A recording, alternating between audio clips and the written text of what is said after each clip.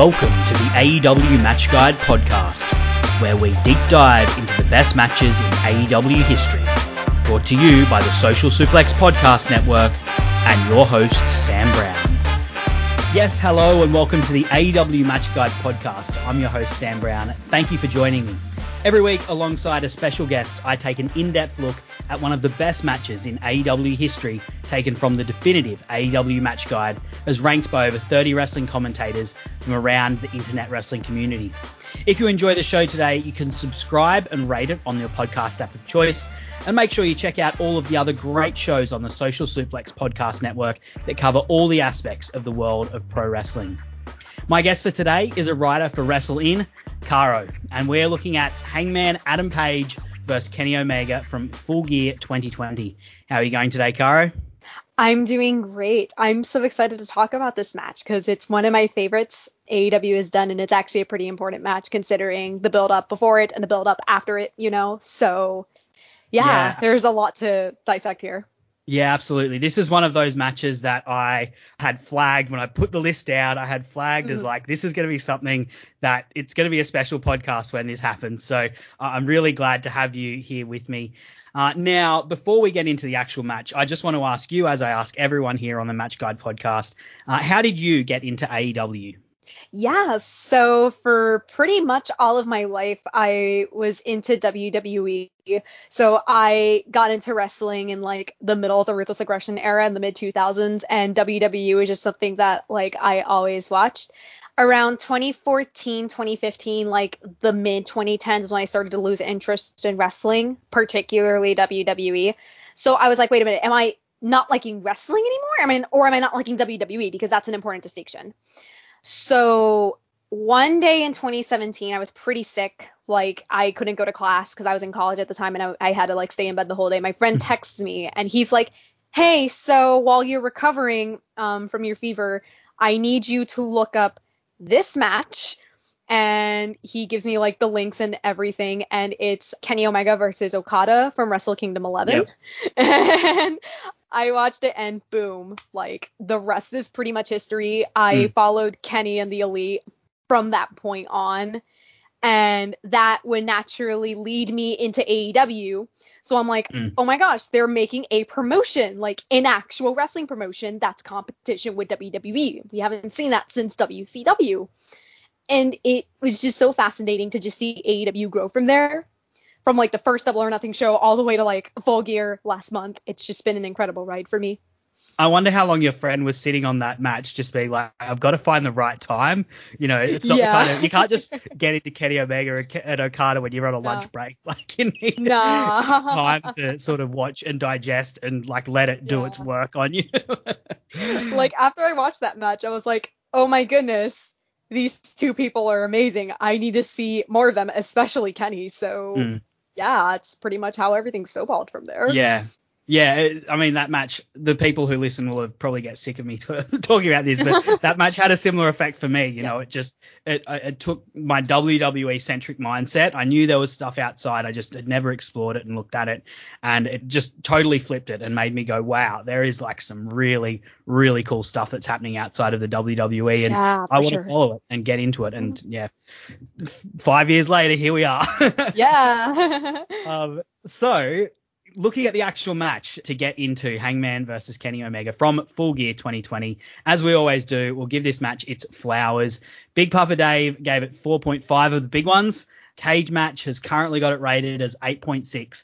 And when we did the definitive match guide earlier in 2021, it came in 27th in our top 50. So, you know, quite a well-respected match, if not blowing the lights out. But I think it's a match that I'm really looking forward to getting into, particularly because of the build. Because this is something that is almost as much about the build as it is about the match, I feel like. It's long and sorted. Where do we start? I think for me, it's got to go back to before AEW, before anyone had thought of AEW. And the first fragments of tension between these two, of course, they're both members of the Bullet Club at the time across Ring of Honor and New Japan. Kenny Omega was clearly the top guy in that faction, and Hangman Page was, as I can't remember if it's Nick or Matt Jackson, but they basically said he was the job guy. Yeah. But he's certainly a presence in it. The first fragments of tension happened after Kenny Omega lost the IWGP US Championship to Jay White, and Hangman Page was the man to come and challenge Jay White for that. Yep. Kenny told him to back down publicly in front of everyone, and that brought in Cody Rhodes and sort of sparked and ignited the Kenny Omega versus Cody Rhodes rivalry, which had sort of been happening in the background, but that's when it really exploded, and Cody actually outright attacked Kenny. Yes. And of course, because Cody was the man who had his back, Hangman sided with Cody at the time. Now, there was a number of tag matches that these two had. They actually even had a singles match at one point. Cara, did you see any of these matches at the time? What did you think of them? What are your memories of them? Yeah, so I actually did see them at the time. So, like, it's weird because, like, it actually took me a while to get absorbed into, like, all of New Japan. Like, I was watching, like, clips of New Japan at the time because I was like, oh, I only want to watch Kenny and the Elite. But there's some really interesting character beats here. So, like, the way that Kenny clearly knows of, like, his higher status compared to Hangman, I think it's just very ironic in a way, because I remember even going further back to, like, 2014 when Kenny was starting to be in the Bullet Club himself. Like, he was kind of in that position himself, like, kind of, like, in the lower end, like, kind of on the shy end. Like, before, like, his persona really blew up, I think he just sees a lot of his own insecurities in Hangman, which obviously is a very important story beat that we've seen so many times before, and it's especially present here in 2018 and even more so in the present day. Yeah. The one thing that I love about this program, and we're going to detail it ad nauseum here today, is right. I love that it's really complex and fully developed characters. And in this circumstance where this first kicks off, like, it makes so much sense from both wrestlers' perspectives. Kenny Omega, he's been the only IWGP US champion at this point. He just gets beaten.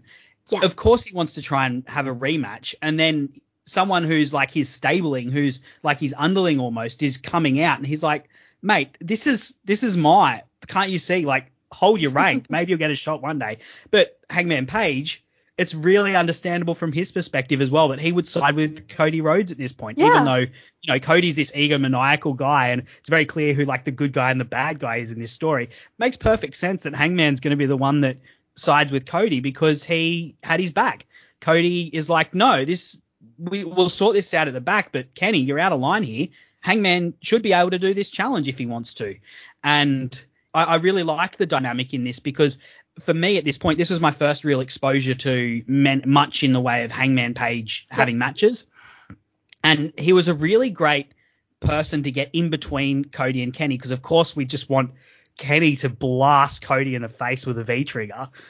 But he always had this big, burly, like, he's not a giant guy, but he's a big presence. He's a broad guy. He's muscular. He's, got this long blonde hair. He's very physical. He's a big striker, and he's very athletic. And he was just constantly getting in between Cody and Kenny, particularly in, like, there's this tag match that the Golden Lovers, Kenny and Coda have with Cody and Hangman. And it's this really interesting dynamic. And Hangman was really good in that. And that was the first point that really opened my eyes to Hangman Page. And you mentioned that Hangman was always like that obstacle in between Cody and Kenny. And again, this just makes me think a lot about how even when they were tag teaming together, like, Kenny always considered Hangman to be kind of like a burden for his goals in a very, like, unusual way. Like, Hangman is the hurdle that he has to climb to get to the championship, like, in the Full Gear match.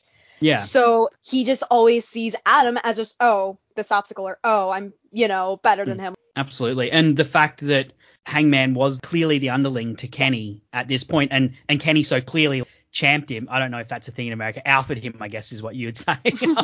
Basically told him to get back in line. Like, that's got to play into this down the, when we fast forward 2 years and end up where we're going to end up. So we will have to hit fast forward and fast forward a little bit here because, of course, in end of 2018, going into 2019, AEW launches. I think an interesting detail is when it was announced Cody and the Bucks announced Double or Nothing, they switched their phones around and had Double or Nothing on their phones. And Hangman Page is the one that goes, "Hey guys, my phone's got something else on it." Yes. And he's the one with the AEW logo reveal, which I don't know. For me now, he's champion. I don't know. It just feels like the train tracks were already in place for this story and what we're about to go through. Of course, Kenny isn't at the initial press conference, but Hangman Page is. He announces his intention to become the first ever AEW champion and is setting himself on this path to All Out, where he eventually goes on to face Chris Jericho, who beat Kenny Omega, but ultimately Hangman is the one that loses. And he also later on loses in the Dynamite Diamond Ring final against MJF. Yep. And then Kenny as well. He was a big announcement. He was at the second press conference, the big announcement for that. But he also goes on a bit of a losing streak at the start of all this. He loses to Chris Jericho. He loses at Double or Nothing. He loses to Pac at All Out. He loses to Moxley at Full Gear and is on the slide and is sort of questioning where he's at. And that's what brings these two together. Almost like their collective failure is what brings them together as a tag team champion. A tag team pairing. They go on to become champions.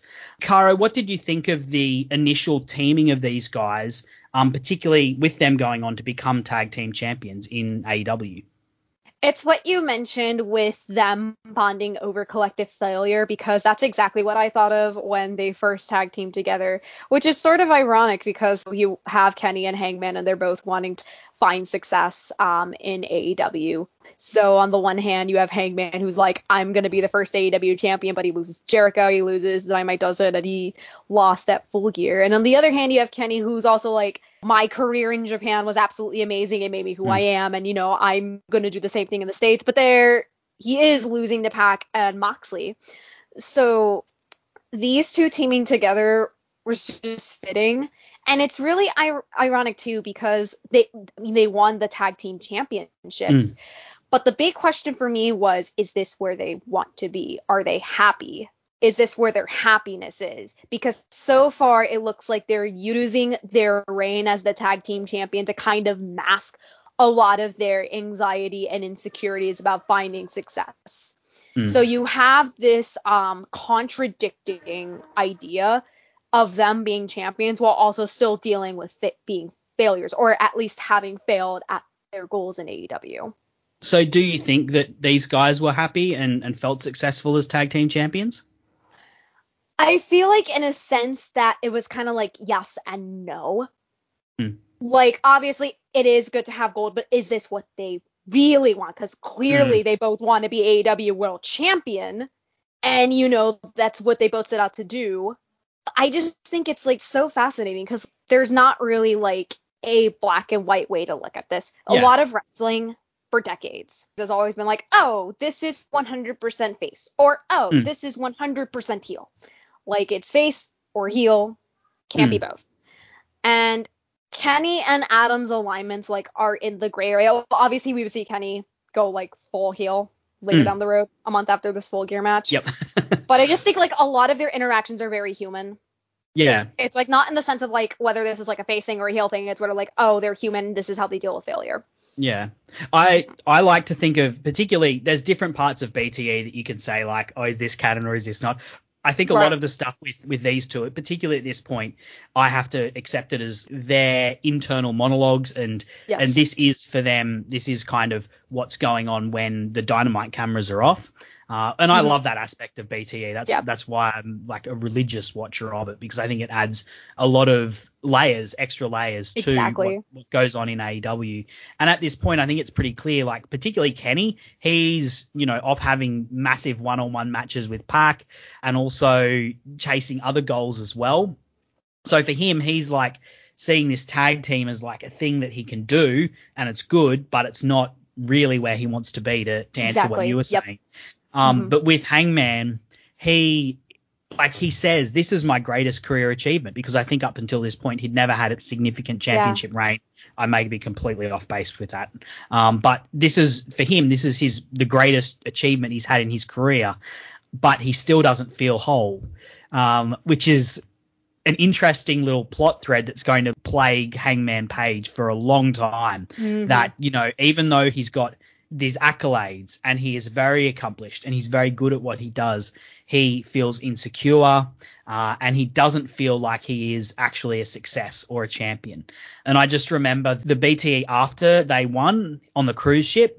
Yeah. It has him waking up and the light is like reflecting off the championship into his eyes.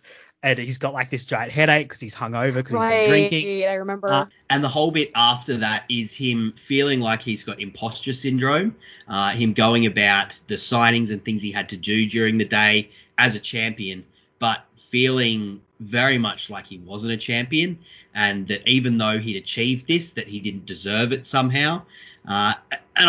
It was really sad to see in some ways, because he is sort of proud of what he's done, but at the same time he isn't feeling whole, and that was something that that's going to plague them throughout the entire championship reign and flag up particularly in their first major feud, which was with the Young Bucks, who Hangman had already had some tense moments with, just given the fact that after his initial losses, he decided he thought he might want to leave the Elite and not be part of their stable because he didn't feel like he fit in with the rest of them. That is obviously, like a really high point for their tag team reign in terms of the match that they had with the Elite. What for you is the highlight of their tag championship reign? Well, the obvious answer I'm going to give is the Revolution tag team match. Yeah. For many reasons. The storytelling is great in that match. I was there in person, so I have a big bias because that match was just such an amazing experience to see live, especially if you have followed the Elite and their YouTube series for years. There were so many Easter eggs in that match that you felt rewarded for all the years that you paid attention, which is something that I certainly felt watching that match at the Wintrust Arena. As someone who has kept literal Google Docs of Easter eggs and stuff, I was just wait, they referenced that moment and that moment, and it was not only a fantastic tag team match, but it was also just a way of those four guys giving the fans a really nice thank you in a way for supporting them, not only with their wrestling accomplishments, but opening a new promotion, which was less than a year old at that time. Yeah, I've said on a different podcast that I think the Young Bucks are just absolute wrestling nerds, and it shows through when 100%. you look at matches like this where they're against two like-minded individuals. Particularly Kenny Omega is a guy who thinks really deeply about wrestling and match layouts, and they really dedicate themselves to that, and you can see that love and effort in a match like this. And I think particularly, for the story that we're looking at, the Kenny Omega versus Hangman Adam Page story, in this match, there's a few things that you can sort of pull out. Particularly, I think in this match, Hangman feels like he has to do it himself a little bit, because Kenny Omega, of course, had that Iron Man match just a few days before. His shoulders not right. And Hangman is also extra fired up because heading into it, the Young Bucks have sort of negged him a little bit and tried to tear him down a few spots. And so he feels like he has to almost go this one alone. And the peak of that, of course, is him, not trusting his partner and hitting the one-ringed angel himself to try and take that win and try and grab that win. And then, of course, you've got that brilliant moment at the end where the Young Bucks and Kenny Omega are standing in the center of the ring and Hangman Page is on the outside, very visually split, and you're wondering, is either side about to make a move right now? Because there's a moment where it looks like the Elite, that being the Bucks and Kenny, might be looking to do the three-man super kick like they did to AJ Styles. And then there's another bit where, of course, Hangman puts down his belt and grabs the ropes just as he does when he's going for the buckshot lariat. But, it's all teasing, but that sort of feeling of tension is something that just goes all the way through this tag team championship reign. When you're a wrestling fan who pays attention to all of these little small details, it just feels so immensely rewarding. And I think what they were able to do tonight, and not only that match, but just in general. Yeah. I love talking about these things because it's like, it's so, they take wrestling and it's just so deep and complex, and they give it the complexity that can only be matched in like long running TV shows and dramas. Yeah. I've always thought one of the interesting things, and one of the reasons that, I know for me, I get so invested in wrestling, is that in some ways it happens in real time. Like I love getting invested in, like, the prestige storytelling stories. Like at the moment, my wife and I are starting to binge watch through Succession, and we're both chatting about it after every episode and talking about what could potentially happen and all these things. But one of the interesting things with wrestling is that it happens in real time. Like a week for us is a week for the characters there, whereas in another story and so everything's drawn out over a much longer period, but it also gives room for everything to breathe a lot more. And sometimes that leads to things feeling like they're too drawn out, but in some instances it allows things to really develop into like such fully formed things. And this tag reign and this pairing between the two, I talked about like this thread of tension. That's not always there because, these two actually have a relationship, and that has its ups and downs. Like during the Stadium Stampede, they've got that brilliant little segment in the bar with Jake Hager, and they're very united, like they're very happy together and they're working so well as a team. And there's moments in this pairing where they actually are working both as friends and also as tag team partners, and they're working really well together.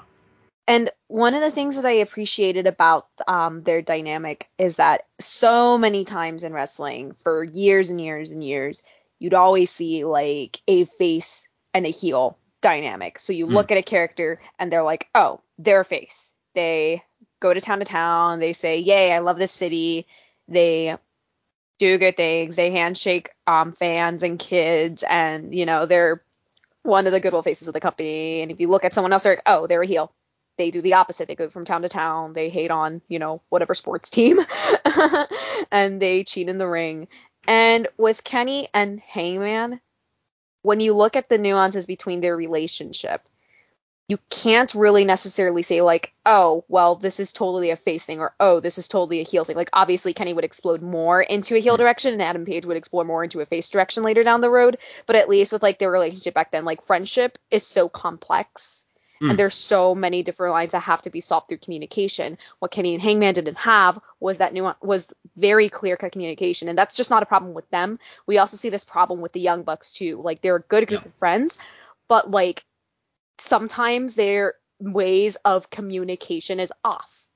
They can't really express those emotions in a healthy way. It goes beyond more of a face or heel thing. It's like life. This is human experiences. Like I'm sure we've all had friends or dealt with situations where we can't really communicate efficiently, and we have to learn how to express those emotions or problems that we have in a healthy way. So I think that's what was pretty much going on with those two. Yeah, and as we said, Hangman himself particularly is for a long time not really in a really clear headspace, and that's exacerbated when FTR turn up on the scene, and he starts to question this relationship he has with Kenny and the Young Bucks, because obviously he's had this huge flashpoint of tension which sort of never really got resolved with the Young Bucks, where he still feels like they don't respect him, like they wanted to try and bring him down, and that they were almost jealous of him in some ways, and trying to undermine him, even though he, was going through a difficult period and needed support.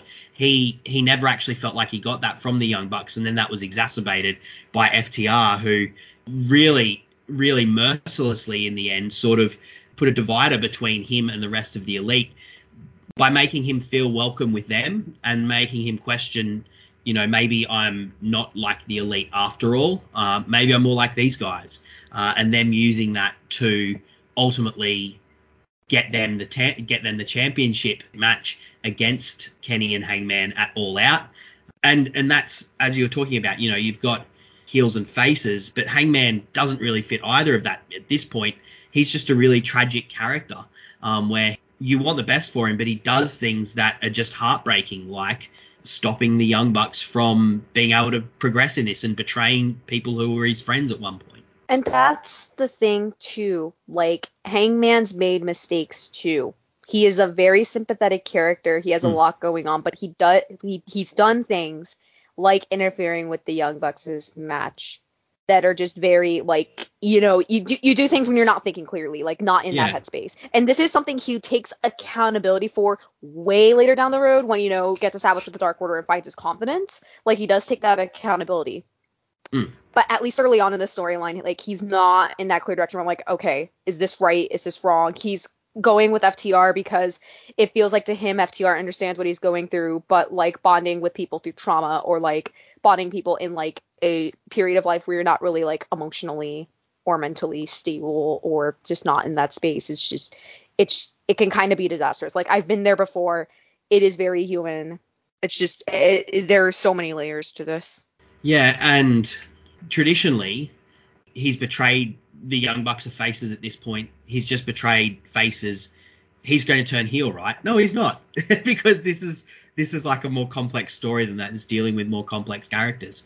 And I just remember this. You reminded me, because back then I saw people who were saying online like, oh, Hangman's going to turn heel, and I'm like, really? Because I don't think that's where the story is going. I never saw Hangman turning heel. Well, look, I as I said, I kind of understand why they might think that, because, for sure. He's doing heel things at this point. He's siding with the guys who are obviously the bad guys. He's doing heel things, but in the case of the story, it doesn't necessarily lead to a 100% heel. Yeah. And look, this is actually kind of divisive. I've had chats with particularly the guys from on the Social Suplex Podcast Network, One Nation Radio. They were really critical of this, because they were like, this guy is not a hero that we can get behind. They didn't connect with Hangman for a long time because they were like, this guy's a dickhead. He's being a dickhead to his friends. And I was like, oh, it's so much more complex than that. But that was their take on it. And I can't argue with it. Didn't communicate to him either. So can you blame Hangman for not expressing that? It's like a two-way street here. and he feels like one of the things we talked about earlier was BTE. And in BTE at this point, he is just going through so much guilt. And you can see in his actions on BTE, he is just so racked by guilt and this feeling of being a failure, and this feeling of being, as he said in the promo, like poison, and that everything he touches is terrible. And there's this just absolutely heartbreaking talk that he has with Brandon Cutler at this point, where Brandon is going for his first ever win, and he's really struggling because Nick and Matt won't walk to the ring with him either, and he feels like he needs that to sort of boost his confidence after being on this losing streak that at this point's lasted, like nearly 12 months. And Hangman Page just breaks down and just says, look, these guys, they won't look after you. And out of that is just coming all of this emotion that he hasn't dealt with in his relationship with the Bucks, but also this sense of failure in himself. For me, it was really heartbreaking stuff, and really essential to understanding the Hangman character as well. Caro, before we get to the actual build up to the individual match that these two are going to have, because we do have to get to that at some point, was there anything more you just wanted to add about sort of the general story that's around this match between these two characters? We've pretty much covered everything. The only other thing that I'll mention is that despite some of the emotional anguish and underlying story that was with Hangman Page and Kenny, I did enjoy the Stadium Stampede match. That one spot where they're like in the bar, they take out Jake Hager and then they have like the drink. It's like, even like in those moments where their friendship is kind of like tumultuous, there's still some bright spots. Yeah, absolutely. There's still some comedic moments. Yeah. And as we've said, like, these are complex characters, and that's what you and I at least seems like you do as well. But I just love the complexity of these characters and the depth that their story has. Of course, as we alluded to, FTR eventually take these tag team championships off Kenny and Hangman. They managed to split them both physically in the ring, but also, I guess, metaphorically as people. They split them up. And at the end of that match, there's just that heartbreaking moment where Hangman, who feels like he has lost everything at this point, needs his friend's support, but by this point Kenny's just done with the drama, done with being in a tag team, done with sidelining his singles ambitions, and just lets Hangman fall to the canvas after the match instead of supporting him, as I said, physically and also figuratively. He is letting Hangman free fall by himself at that point. Heartbreaking moment. And then the two of them move into singles mode, and there's the championship contenders tournament that's set up. Hangman and Kenny are both in it. To me, it was very clear that they were going to be the finals of it. They're on either side of the bracket, and they both make their way through it. Kenny absolutely flies through it. He just absolutely demolishes Sonny Kiss in like 30 seconds, and then tears a hole through Penta on his way to the final. Hangman has a much more difficult road. He goes through, I believe it was Lance Archer and then Wardlow. Yep. So, he's had a much more difficult road to Mo to get through to the tournament. Cara, what did you think of the presentation of this tournament? From the beginning, it was obviously like, not only are we going to set up Kenny versus Hangman, but Kenny's going to get the championship after Moxley. Yep. That was the story. But again, like I mentioned before, sometimes knowing the story isn't a bad thing. It's like the road getting there. They always say, like, and I know it's cliched, like, it's not always about the destination, it's the journey. And the journey here was really great. One of my favorite moments of that tournament wasn't actually like a match, but it was the announcement of some of the contestants. And I remember Adam Page was doing guest commentary and they announced that Kenny's in it. And if you look at Adam Page, he just chokes on his beer. And he's just like, who's in the tournament? I've loved how, because as I said, like, he had to fight Wardlow through this match. And I love how at the time he was like talking about how much of a big bastard Wardlow is and how tough he is. And fast forward over a year now, he's eventually won the championship. He even noted that he wouldn't be defending his championship against Wardlow because he doesn't want to have that fight again. Hangman obviously has a tougher road. I feel like with Kenny that like he had some good matches in this tournament, but like he just swept through, pun unintended. I just realized what I just said. Yep. He cleaned up, you might say. And that was obviously, as we said, like, it was very clear from the start that the final was going to be Kenny and Hangman. That was pretty obvious to anyone who knows anything about wrestling and has been watching AEW for longer than a month. But their progress through the tournament was, given what their trajectories are going to be, it was meant to be contrasted. You've got Kenny Omega just cutting an absolute hole through this tournament, and then Page obviously having to struggle a lot harder. I'd argue against much harder opposition, to be honest. Although Penta is no slouch, but particularly you look at their first round opponents, like there's a bit of a difference there. But that was very intentional, right? Because that's the way they want to portray these two guys. Kenny, he's definitely on the up, whereas Hangman's going to have to struggle. Which brings us to the actual match that we came here to talk about. Thanks for listening in, everyone. I hope you've enjoyed the It's a big story. There's a lot to talk about. It's a great story, and there's so much to dig into. And this is also a great match as well. So, Full Gear 2020, that's the opening match. Don Callis, of course, is on commentary. He's started partnering with Kenny Omega as a way to support Kenny Omega and sort of give Kenny Omega, something a little bit extra, bringing back this guy from his past and who was almost the voice of Kenny Omega when Kenny Omega was at his peak as a singles performer in New Japan.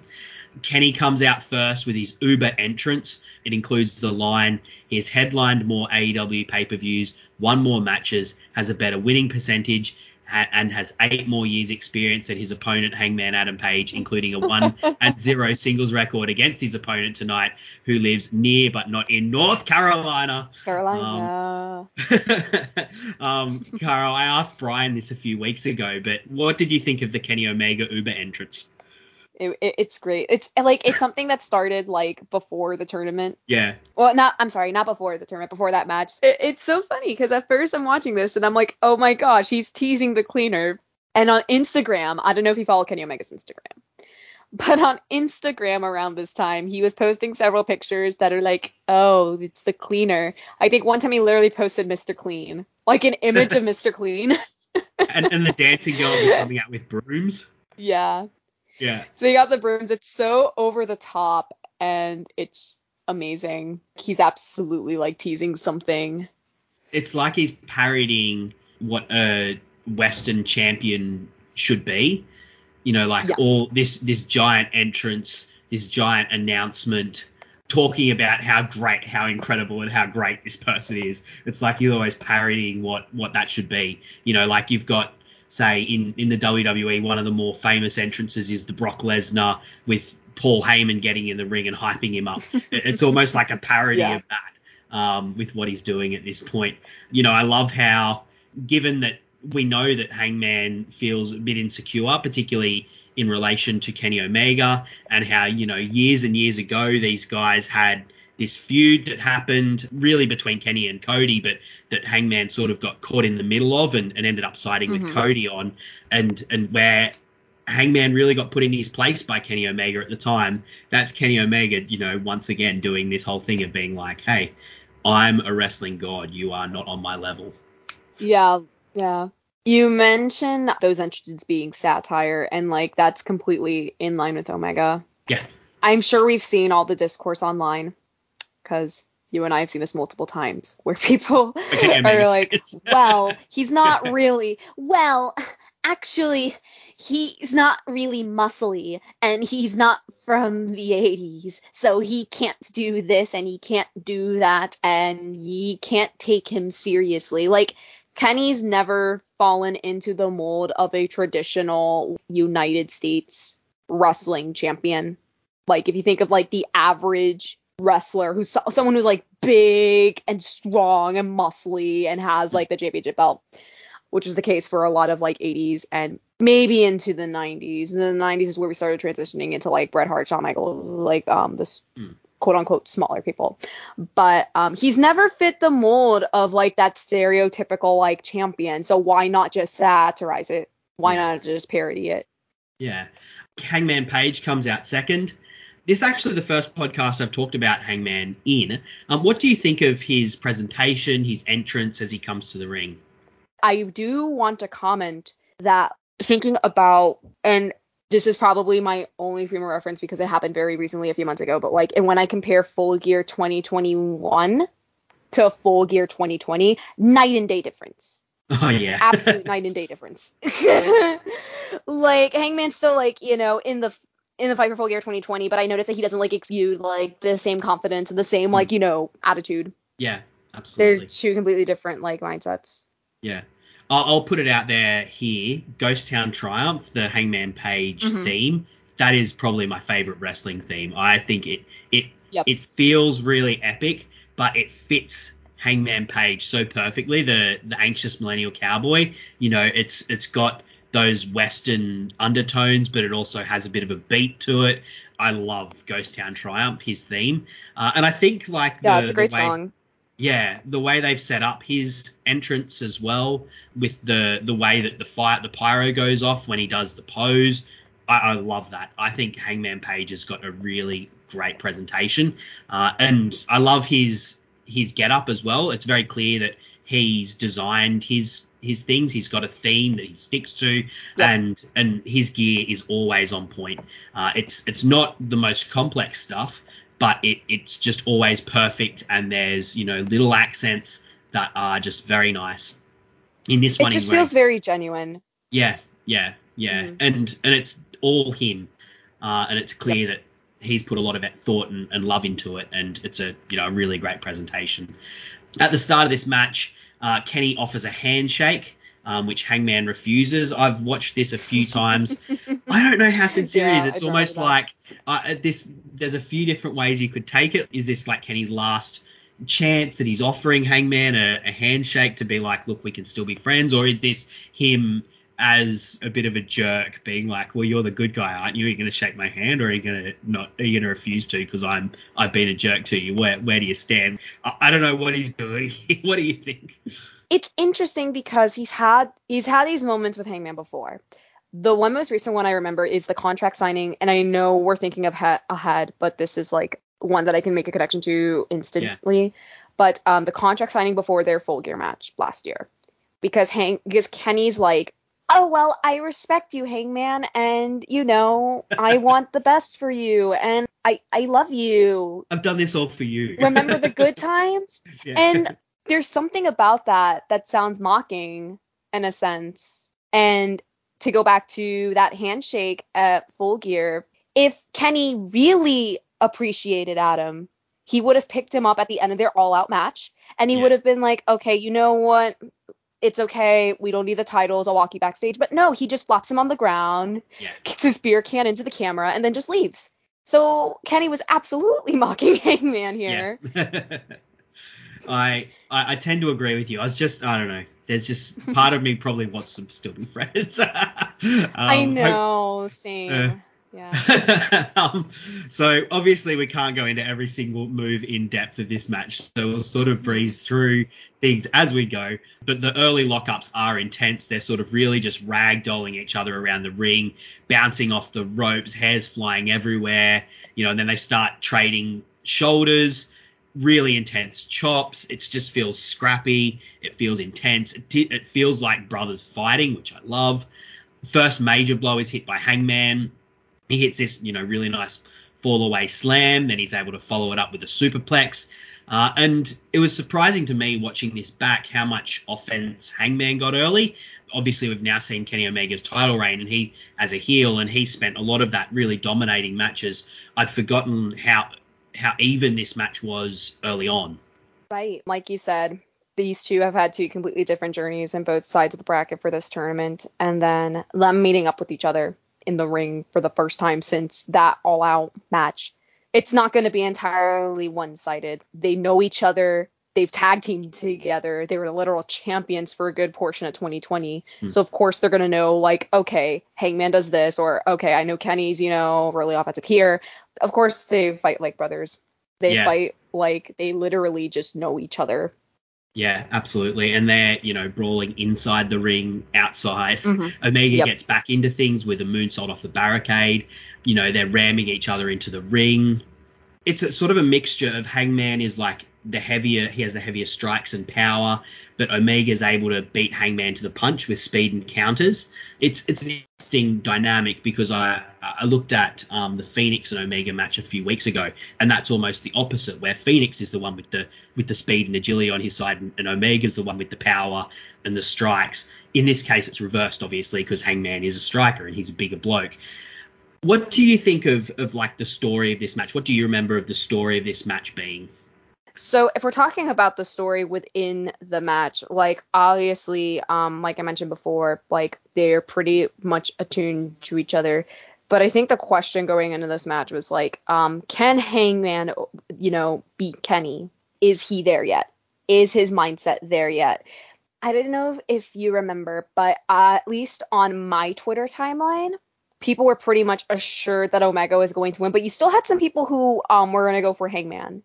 Because they wanted Hangman versus Moxley. Like there were still a good portion of people who wanted Hangman, and I'm like, okay, that would be fine, but the overarching question is like, is Hangman ready? And based on the character interactions that he had on BTE and in Dynamite, he just wasn't there yet. Like he has the offense, he's strong, he's a great wrestler, but part of the factor or reason in winning a match and then going on to win a tournament is having confidence and enthusiasm for yourself and just really knowing what's best for you. It's interesting you said, is Hangman ready? Because that's both like in kayfabe, but also the meta question as well. Like, is he ready to be a champion? Is he ready to carry a company? All that sort of stuff. But also, is he ready for himself? Is he ready to be able to go with Kenny Omega at this level? And as I said, he's got the strikes and he's got the power, so theoretically he can potentially put away Kenny, but can he hold on to the Kenny Omega train that can go? We know from having watched previous matches, this is a train that can go for over half an hour at high pace. And can Hangman hold on to that? And is he able to execute to such a high degree and with such power and force really deep into a match? As I said, it's really back and forth, and it's actually quite an even match. one thing that I love was they get back in the ring. There's back and forth, and they both attempt a one-winged angel. I think just about everyone who follows AEW, who follows Kenny Omega, loves the mythology around the one-winged angel. What do you think of Hangman Page attempting to use it? Yeah, like I have an interesting relationship with Hangman and the One-Winged Angel. I remember from Revolution 2020 where Hangman did it, and like it still wasn't enough for the pin.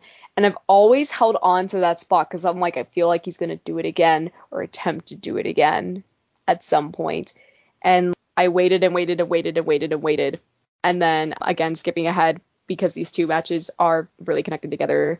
But Full Gear 2021, where he did the One Wing Angel, I'm like, ha, finally he did it. I've been waiting. He actually did it. But to go back to Full Gear 2020, it's pretty twofold. So the first thing to me is that, again, Hangman just knows Kenny so well that he can kind of sense to do the One-Winged Angel, but also I feel like Hangman feels that, oh, Kenny's got this move that's indestructible.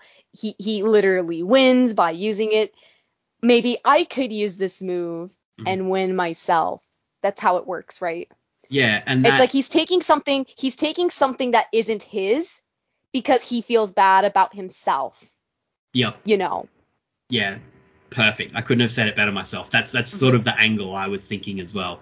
Other wrestlers, I'm sure like there's been stacks of indie wrestlers who do it. Just oh pull yeah, it out. For sure. But other high profile wrestlers, particularly in the Bullet Club, ELP and Jay White are the two that I think of immediately. They have teased it. I think one of them's actually hit it at one point. And I never liked those guys doing it, even though, like there's the Bullet Club thread, I guess. But I guess the way they're doing it is almost in a trollish manner, which I dislike. There's a Bullet Club thread, but it doesn't feel personal. Yeah. It doesn't feel very, very personal. Like the two people that I can think are personal are Hangman. And then if we're getting into another entirely like higher level of personal, emotional thinking, Ibushi. Yeah. Yeah. They're like the two people that are. Obviously, the Bucks are intrinsically linked with Omega, but I don't think they're going to ever pull it out because that's not their thing. And I don't think Ibushi ever will either. But he's the guy that's once kicked out of it. That's what I was going for. One guy it didn't kill. Only person. But yeah, like I love the story beat and what it says about the character for Hangman, that he tries to use it because, as you said, it speaks to so much about what he's going through and his insecurity. I like that beat. And he doesn't hit it here, obviously. He just attempts to use it, and Kenny attempts it sort of mid-match as well. But Hangman gets out because he knows that that's not a place you want to be in. Straight after, there's like a great counter to the buckshot lariat with Omega just charging at Hangman with a V-trigger before Page can launch it. That's Hangman's one-hit kill is the buckshot lariat, and Omega's very very understanding of that, and he's scouted that and he's aware of that. So as soon as Hangman goes for it, he immediately just charges at him and blasts him in the face. This followed up with like some great counters, slamming one another on the entrance ramp. The chemistry for these two is really good, as we said. And there's this really interesting bit where Hangman hits the Deadeye and gets Kenny in the cover that Okada pinned him in the 2 out of 3 falls match, where he pulls the legs in. In this one, the first time he tries it, he only captures one leg, and Callis even notes on commentary that had he been able to secure both legs, Hangman would likely have got the win. And then there's another set of counters, and after that, Hangman tries to get him in the pin again and gets both legs, and is even closer to getting the 3 count. Obviously, Kenny Omega kicks out. But I love that that's another thing he's pulling from. He's seen how Kenny Omega has been beaten before with this kind of cover where he's holding Omega's legs and jamming his whole body weight down onto Kenny's shoulders. And he's seen that that's a way you can put Omega away. It's a small detail, but, these guys are great with such small details. Absolutely. As we've mentioned before, they're just really, really good at giving these fans so many great Easter eggs. Yeah, us people who speak about it for an hour on a podcast. Plenty to talk about. Yeah. Yeah, look, there's sort of heading into the final stretch. There's another buckshot lariat dodge. This one's just like so close. Kenny hits the ropes to go for a V-trigger. Hangman flips in and Kenny gets underneath it like at the very last second. Yeah. That's a really, really cool little bit there. And then they follows it up with a V-trigger, gets another V-trigger when he's downed Page, gets him up on the shoulders. I love there's like this last struggle where Hangman's like trying to fight Kenny for his arm so that he can't Yeah. yeah, and then hits the Kenny hits the one-winged angel for the pin. It's a pretty decisive finish in the end. What did you think of the final sequence? I think the final sequence was fine, honestly. I actually thought they did a pretty good job telling the story that they needed to be told. They had to hold everything back in this match because, like, they're going to face each other again. Yeah. If they put everything out at that match, then I wouldn't have any idea, like, how they would be able to be top that for the next encounter. So, like, they did a great bout and that finish was fine, but, like, there will be a more satisfying conclusion, like, later on down the road. Absolutely. I really like this match, though, even though, as we said, it was clear that they didn't, hold back a little bit, particularly on like the ending stretch. It was quite decisive what happened. And I liked that they did that. But this was a really fun match. It's not too long. It's about 17 minutes long, I think. So it's very digestible. Length. Yeah, absolutely. For what it needed to be for a hot opener, because you had obviously had Jon Moxley at the top of the card doing some like really incredible singles matches this year, but the majority of his high profile matches, I'm thinking like against Brody Lee, against Eddie Kingston, they're not just straight up singles affairs. And I was thinking like, what are the other singles matches this year that are just straight up singles matches that have sort of matched this one? And the only ones I could think of was Mox versus Darby Allin.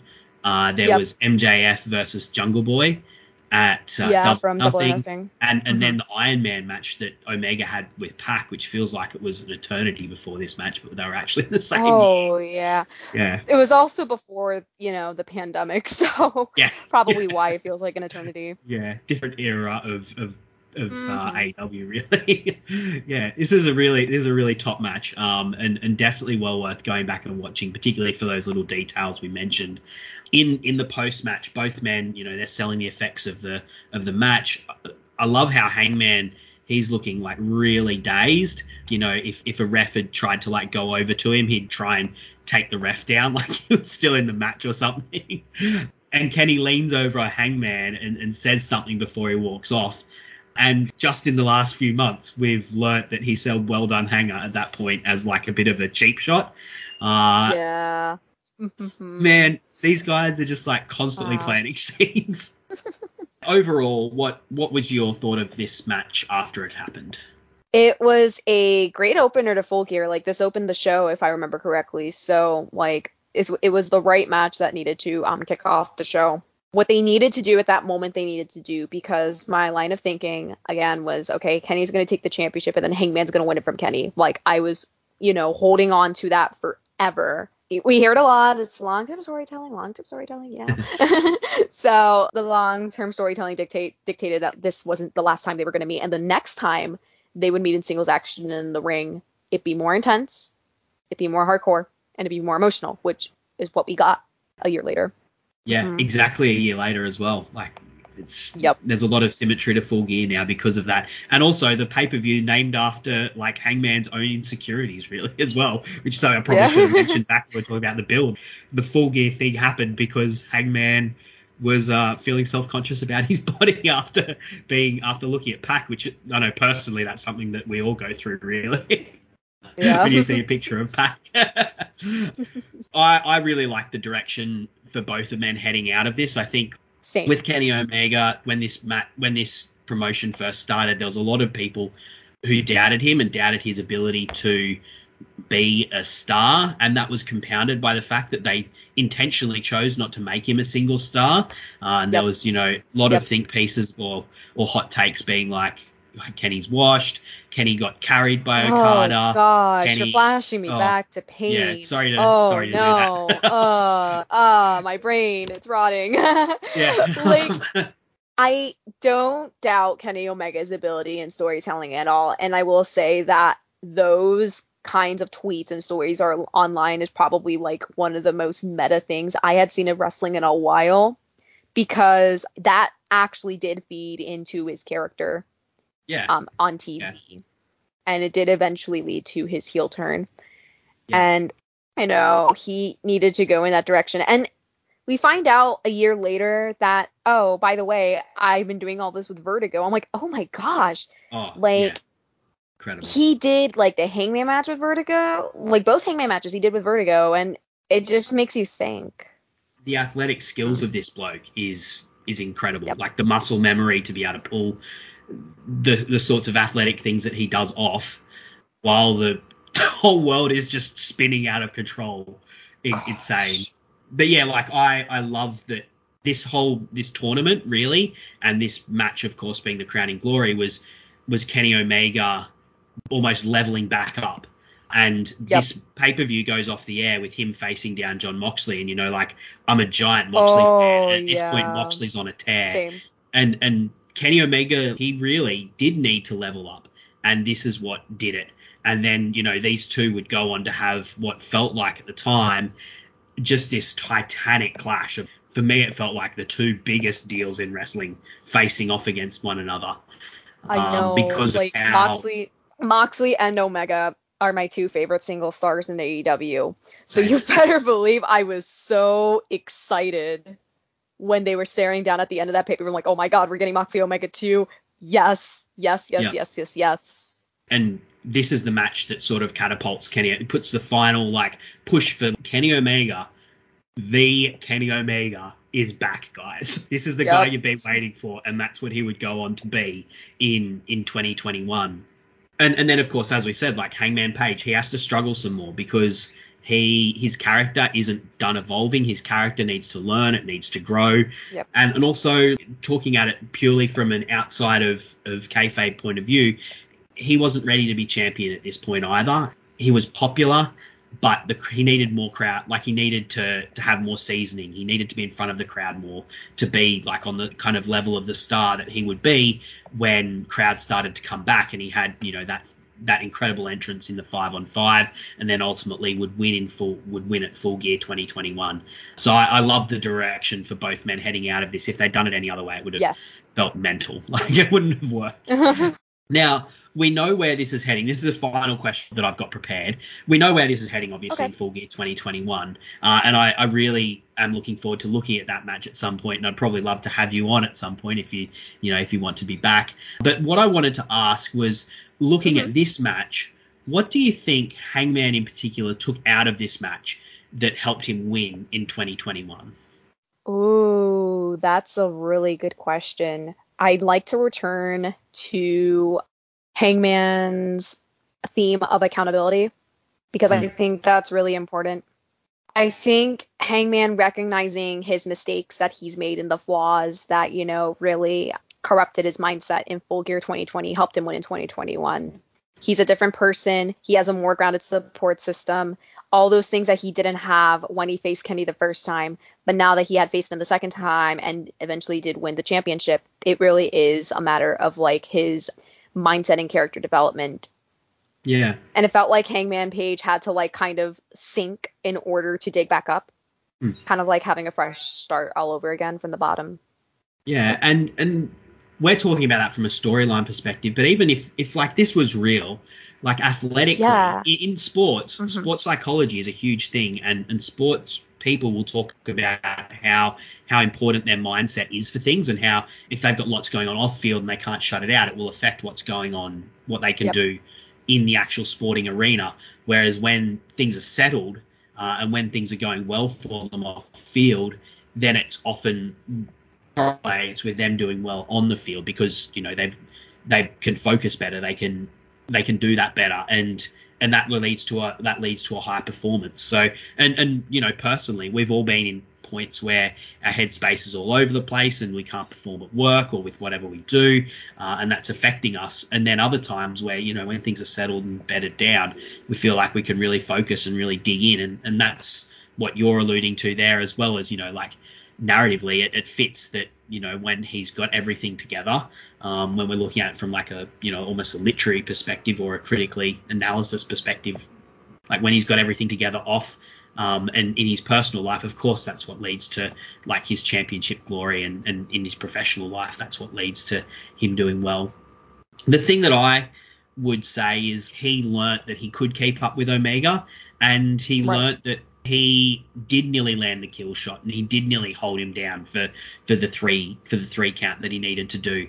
And this was actually a more even match than I thought it would be, and maybe that he thought it would be. Maybe he thought at this point that he would just get demolished, that he would be completely blown away by the Kenny Omega train, but he wasn't. And that would probably have given him confidence as well going into the big singles match that they had a year later.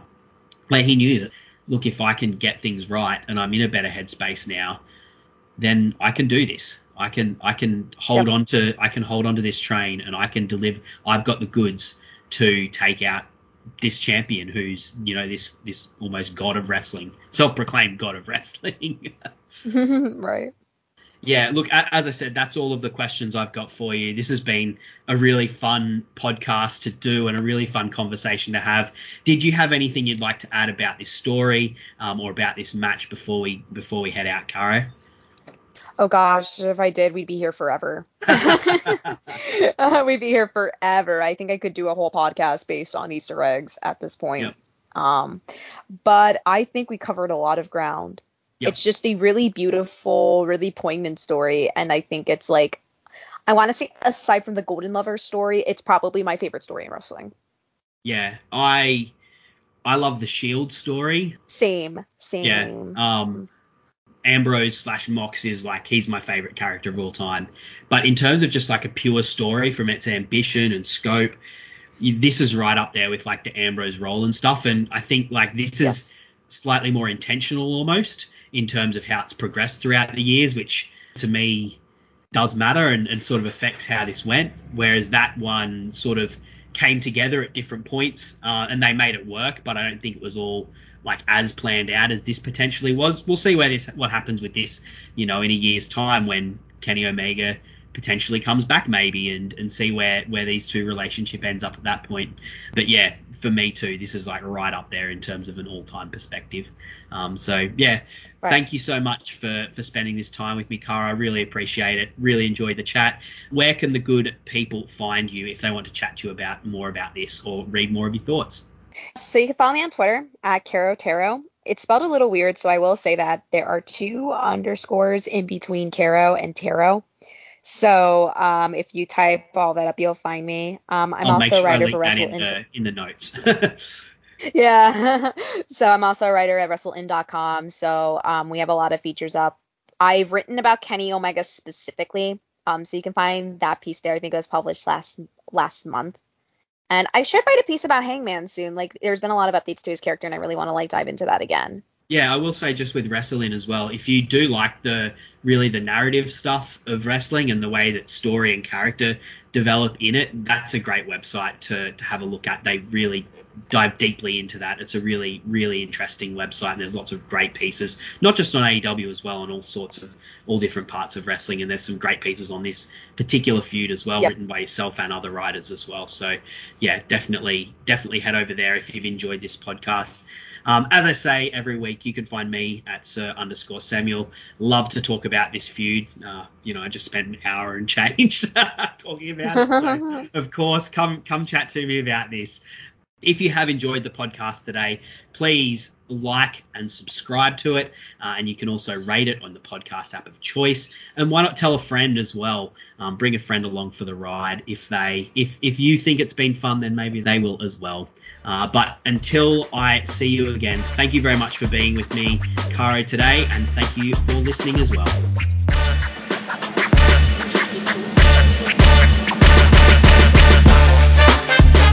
Thanks for listening to the AEW Match Guide podcast. If you enjoyed the show, then you can subscribe on the podcast app of your choice so you never miss an episode. Also, feel free to let me know on Twitter at Sir_Samuel. I'd love to hear from you. The AEW Match Guide podcast is brought to you by the Social Suplex Podcast Network. where you can find many other fantastic podcasts discussing not just AEW, but all parts of the world of professional wrestling. Looking forward to seeing you again next week. I'm Sam Brown.